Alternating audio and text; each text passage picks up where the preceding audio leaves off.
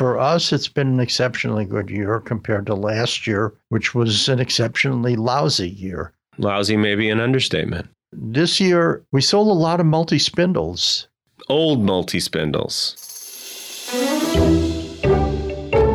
This is Swarfcast. I'm Noah Graff. As the end of 2021 approaches, today Lloyd and I are going to reflect on the last year. Though the pandemic continued for a second lap, a lot of companies in the machining business enjoyed a tremendous rebound. Thankfully for us, our used machinery business did really well too, which we needed after a miserable 2020. So sit back and enjoy as we ramble. We like to think there are at least a few interesting parts of the conversation.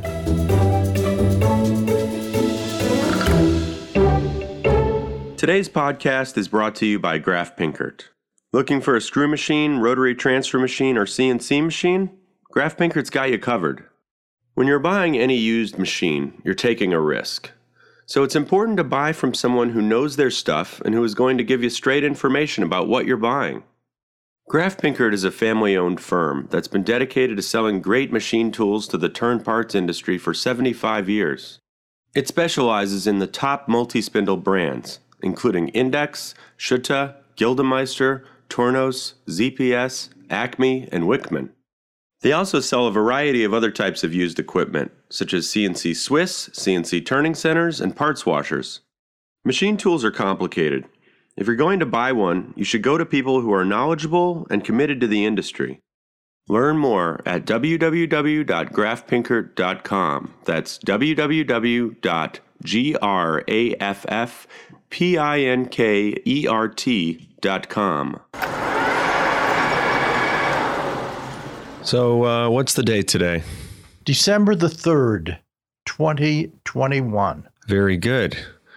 And I am so happy to be here with Lloyd Graff, my dad, my boss, mentor, partner. It's just great to be together today, like we are most days. Yeah, I'm just absolutely thrilled to be able to work with you, Noah, and I consider you much of the time my mentor. Oh my God, no, don't be crazy.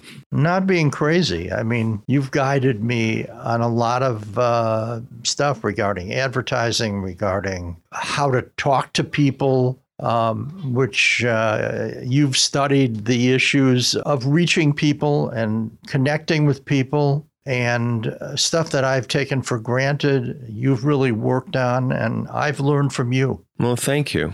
I mean, it depends how you define mentor, but that really makes me feel good. Well, you've been a student of negotiation. Yeah, it's a lot easier to just talk about it, though, and be an academic about it than actually do it. But well, you've made many, many suggestions to me on negotiation. And many of them have been useful because very often I've negotiated from the seat of my pants, and it's been experimentation, and you've taken a more studied approach, and it's been very helpful to elicit information from clients and have a sense of how to talk to people. And I've also learned from you how worthwhile it is to have real in-depth conversations with clients and potential clients. And my tendency is to talk to people, elicit information, and then hang up. So you can get to the next thing that you need to do on your to-do list. Yeah, but I see from you the enormous value in talking to people at length. And don't get me wrong. I'm sometimes I just need to go on to the next thing too. But yeah, I try. Hopefully they're interesting enough. But as far as the negotiation thing, everybody, FYI, you should listen to episodes 80 and 81 with the Vosses. You know, they are more or less people that I have studied the way they talk to people, listen to people, approach business deals. They wrote a book called Never Split the Difference, which I've listened to a lot in the car. In any case, I feel the same, though, as far as there are many times where you may be flying by the seat of your pants, but often you have a certain vision, whether it's bidding on a certain machine or going after a group of machines. You're a little bit more contrarian than me sometimes. I know I need to be contrarian. I need to go for, and what you always say, and we probably shouldn't be saying this here, but we deal in imperfect equipment. The machine is dirty or something needs to be fixed on this or that. And that's often the reason that you find treasure.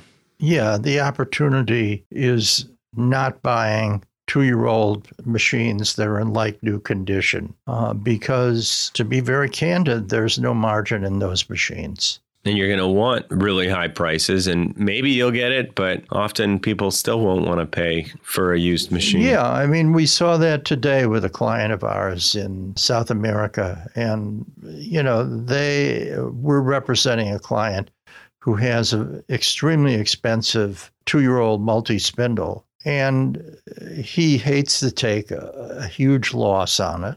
On the other hand, the client is unwilling to even approach his price.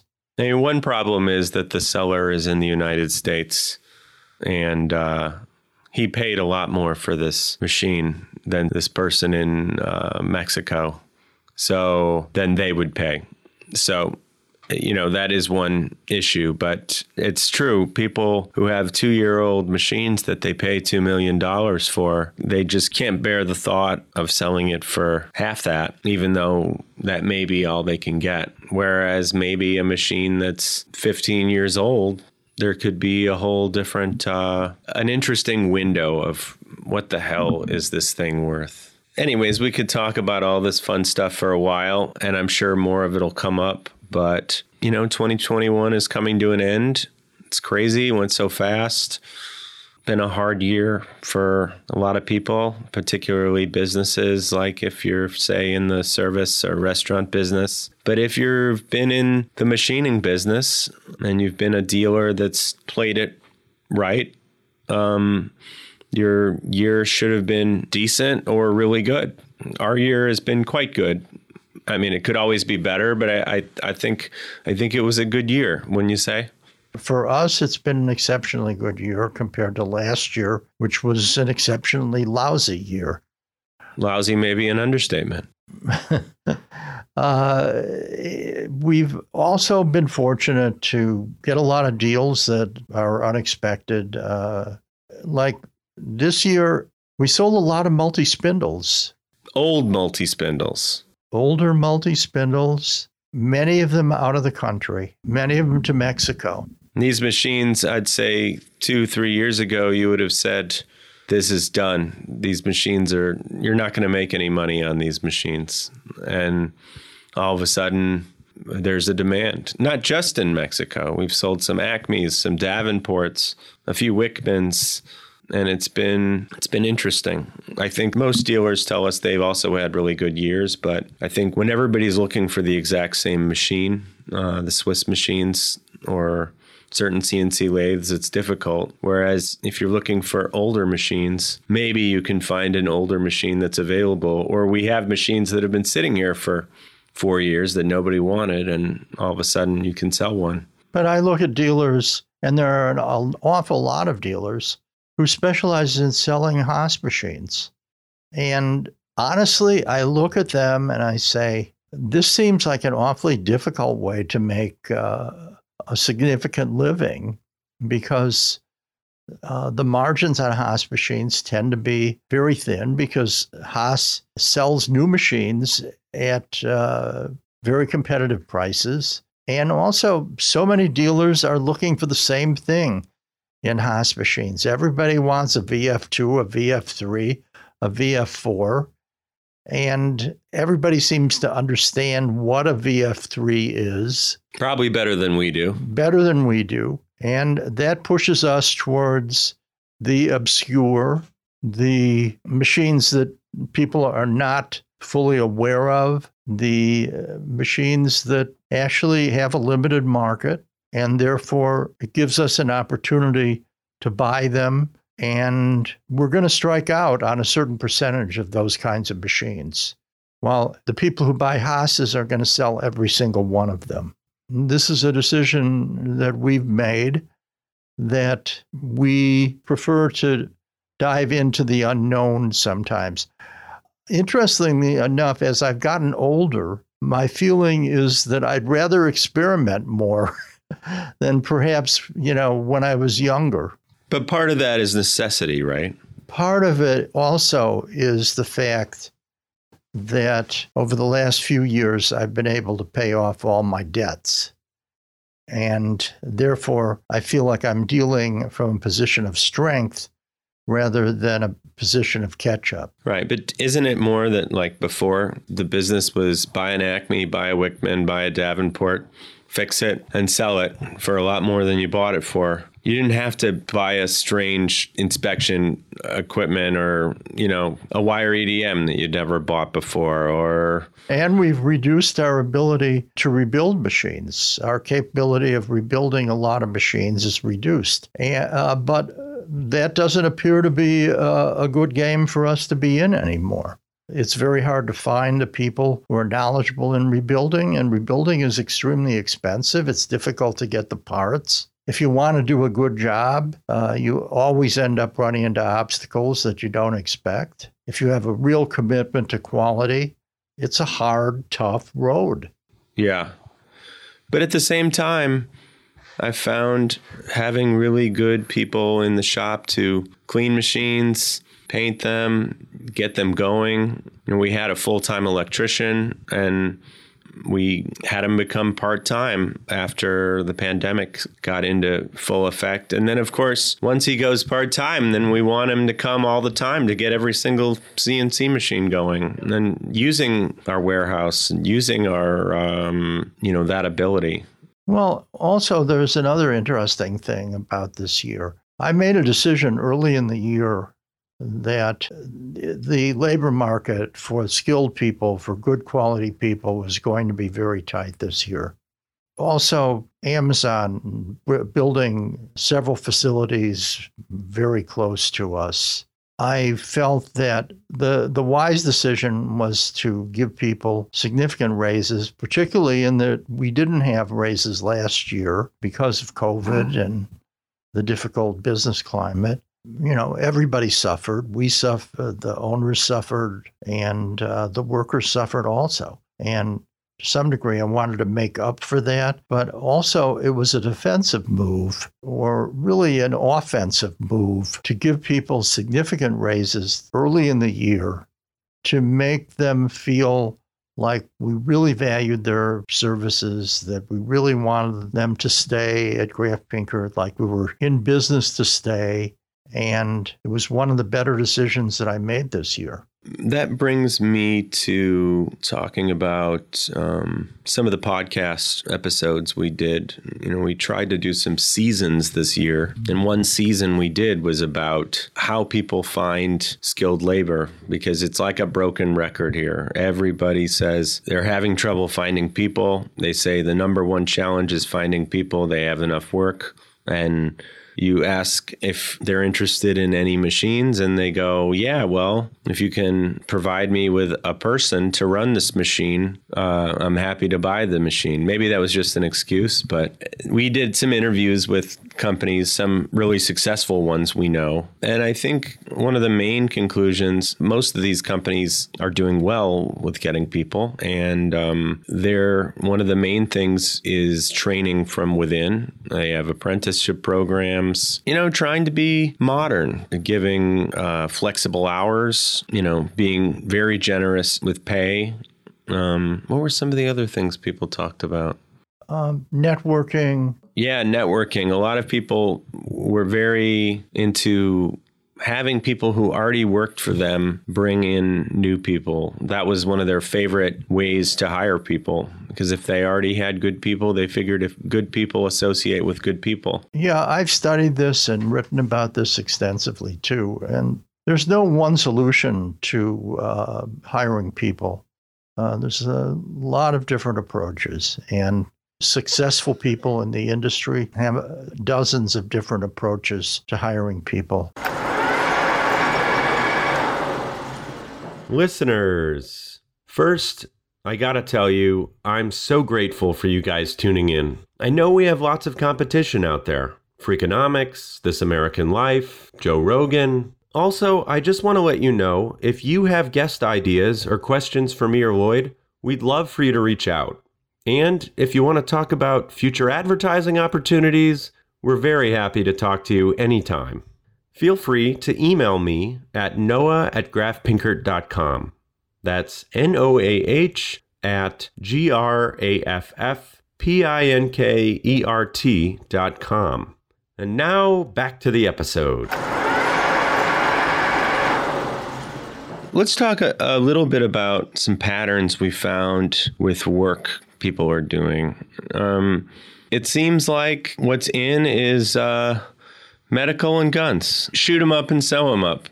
That is absolutely true. I mean, the people who are successful are doing that kind of work, medical and military. Or maybe they wanted, like we interviewed one guy a couple months ago, bought all these fancy machines to do medical, couldn't get the medical work, went into firearms. That's, Democratic president.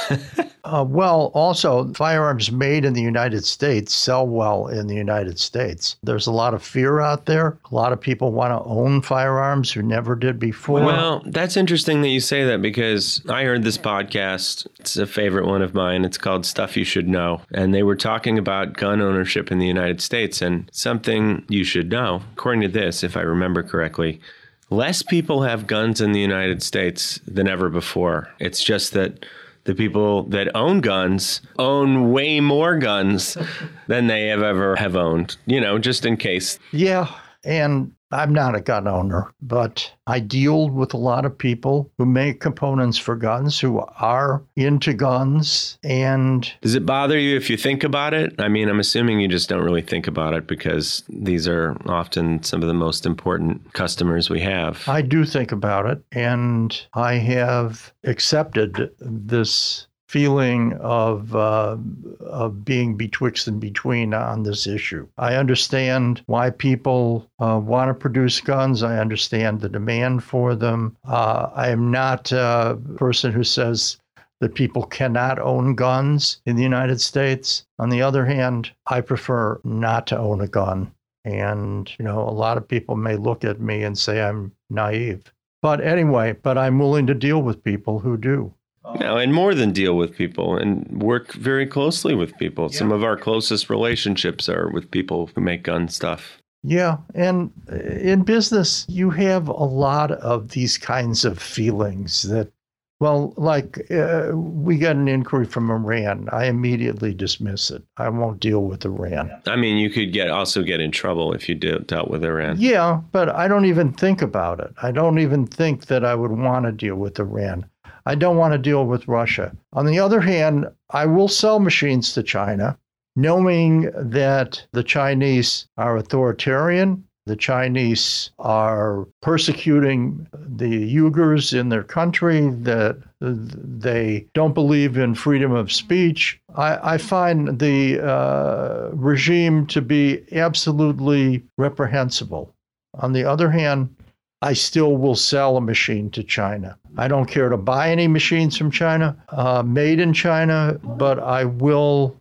Everything you buy is made in China. Yeah, it's hard not to buy goods built in China.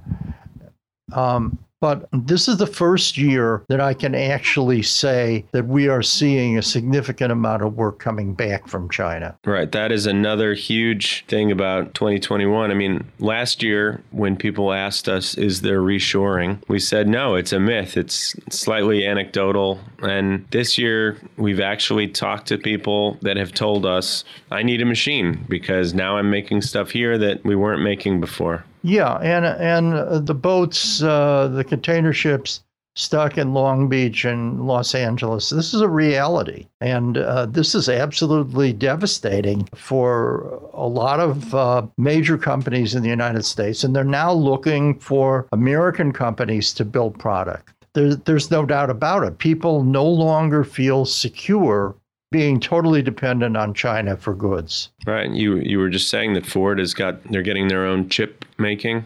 Ford is, yes, going to build their own chip-making plants. They're establishing alliances with companies that have their plants in the United States. I mean, the chip shortage has devastated the automotive industry, which has devastated a lot of our clients this year. If not devastated them, has forced them into other kinds of work, a la guns and medical. Automotive work is unreliable. Automotive work is low margin. Automotive work is dependent on so many factors that are uncontrollable. The switch to electric, I have been a disbeliever for quite a long time. Now it's obvious to me that we are going to have an awful lot of electric vehicles built in the United States and sold in the United States in the next 3 years. When I saw Ford hire Doug Field, which I wrote about in my blog, from Apple. He used to work for Tesla before Apple. Yes, and he was one of the key people that got the number 3 Tesla, the smaller compact Tesla, which is the one that's found the big market. He got that to market for Elon Musk. And then Musk fired him. And then he went to Apple. And now Ford has hired him to try to get the F-150 from the projection of being available next year to the reality. And they've got 200,000 orders for their Lightning. And honestly, I bought Ford stock after I read about Field, and I think Ford is going to absolutely get to the finish line, and they're going to get to the finish line way ahead of GM and Chrysler or Stellantis or whatever they're called now. And if they get the F-150 electric on the street next year, personally, I think Ford stock will go to 100. It's at 20 right now. Well, assuming we're having another interview like this next year, we can quiz you on that. Yeah, right. But I honestly believe they're going to make it. And one reason is that rather than try to redesign the wheel, they're basically taking the F-150 and converting it into an electric, which I think was a brilliant strategy. And it's one that they're going to be able to pull off rather than try to build a whole new, different vehicle. Right. Well, I'm sure that'll be a springboard. Yeah. They did it with the Mustang. Mm-hmm. And now Europe, they're just at a standstill with their automotive. We didn't sell too many machines to Europe this year, just sparse. And in the past we have. And you think that has to do with automotive quite a bit. Yes, I think that, honestly, I think that the big European automotive companies are bureaucratic. They're heavily influenced by the government, and they have generally been unsuccessful as far as getting an electric vehicle in any kind of quantity on the street. When you see Tesla build a plant in Berlin and produce vehicles exactly on schedule, and BMW and VW and Mercedes-Benz cannot get a vehicle on the street that they can actually sell in quantity, I think it tells us that the Europeans are really going to struggle as far as making a competitive electric car. Yeah. Let's shift gears a little bit. COVID-19, we have to talk a little bit about it, your feelings about it. One interesting thing to me, and I don't know how I'm going to come across saying this, but I'm just giving an observation. It's interesting how in our business, a large number of people are unvaccinated. I am very pro-vaccination. I try not to be too judgmental, but obviously, and this is a case where everybody's going to be strongly opinionated. But I just find it interesting how people in manufacturing specifically, it's just a pattern I see. Maybe it's because they feel like the government is trying to make them do it, and that's why. But even before any mandates, do you find it strange, Dad? Because, theoretically, people are working in close quarters in factories. They're the ones that can't work remotely. Yeah, I do. And people at hospitals. Honestly, as somebody who rushed to get vaccinated, I'm still shocked at how many people have chosen have chosen not to be vaccinated. And I think some people have religious reasons. I think it's but people just pay attention to what other people they associate with do. Other people, it comes down to a lot of social proof. If all of your friends aren't vaccinated, you're probably not going to be vaccinated. Yeah. And vice versa. That's true. And I mean, I find it astonishing that slightly over 50% of the African American community is vaccinated. When, on TV, everybody's advocating vaccination, and, maybe 60% of the Hispanic community is vaccinated. I'm surprised that vaccinations, particularly for people who have comorbidity issues, pre-existing conditions, overweight, age, diabetes, these are the people that die from COVID. I mean, almost 90% of the people today who die from COVID are people who have comorbidity issues. I'm stunned that more people reduce those comorbidity issues with vaccinations, personally. Yeah. If you're a kid and you don't have any comorbidity issues that are obvious, then I can understand.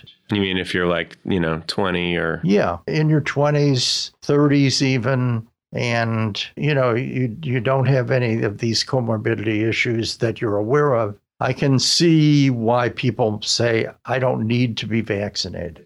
Does it bug you? Yes, it does. And it saddens me, particularly older people or overweight people who have obvious comorbidity factors that aren't vaccinated. I feel badly for them. I feel they're being very unwise. When they have this opportunity and it's free to have a vaccination.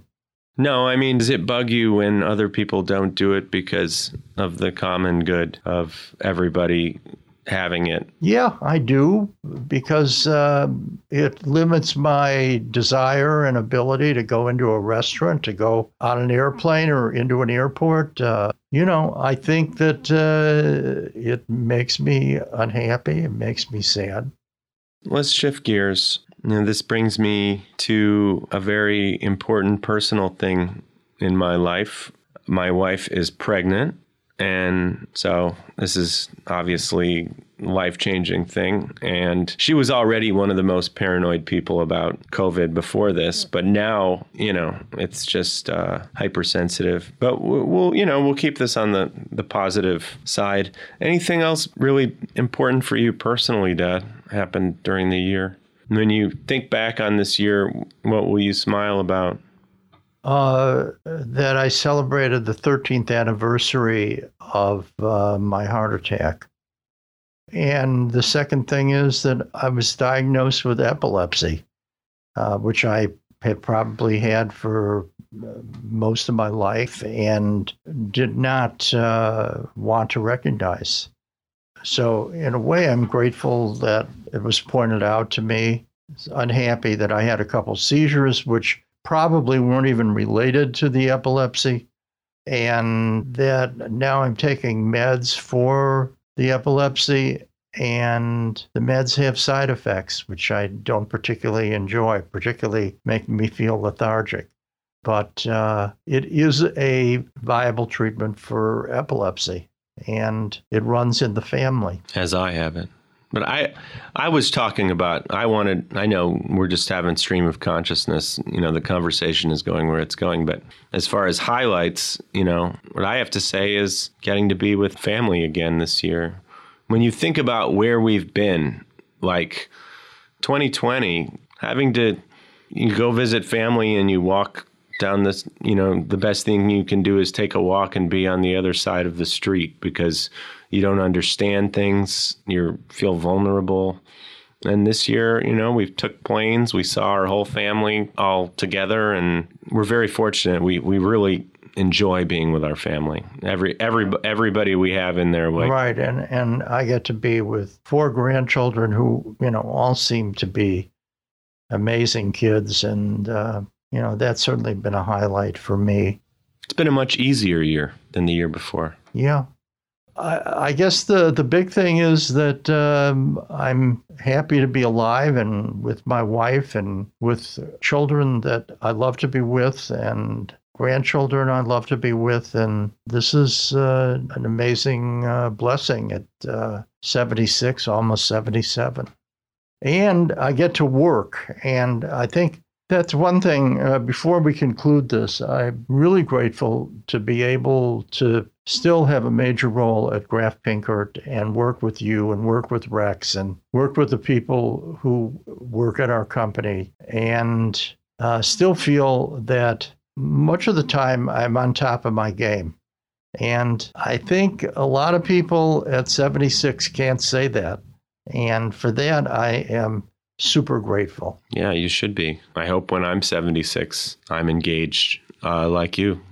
Well, it sounds like it's a stopping point. The sun is going down and you don't like to drive in the dark. So we look forward to getting to do this podcast some more this coming year. Please, if you have any ideas, know any guests that should be on the show, would like to be on the show yourself, let me know. I mean, I am a little picky as far as who gets on the show. At the same time, I'm sometimes quite desperate to find a guest. And picky and desperate. I feel like it's an interesting paradox that many people deal with. I've just really enjoyed working with you, Dad, and doing this show. Me too. Let's to next year. All right, to next year. Cheers.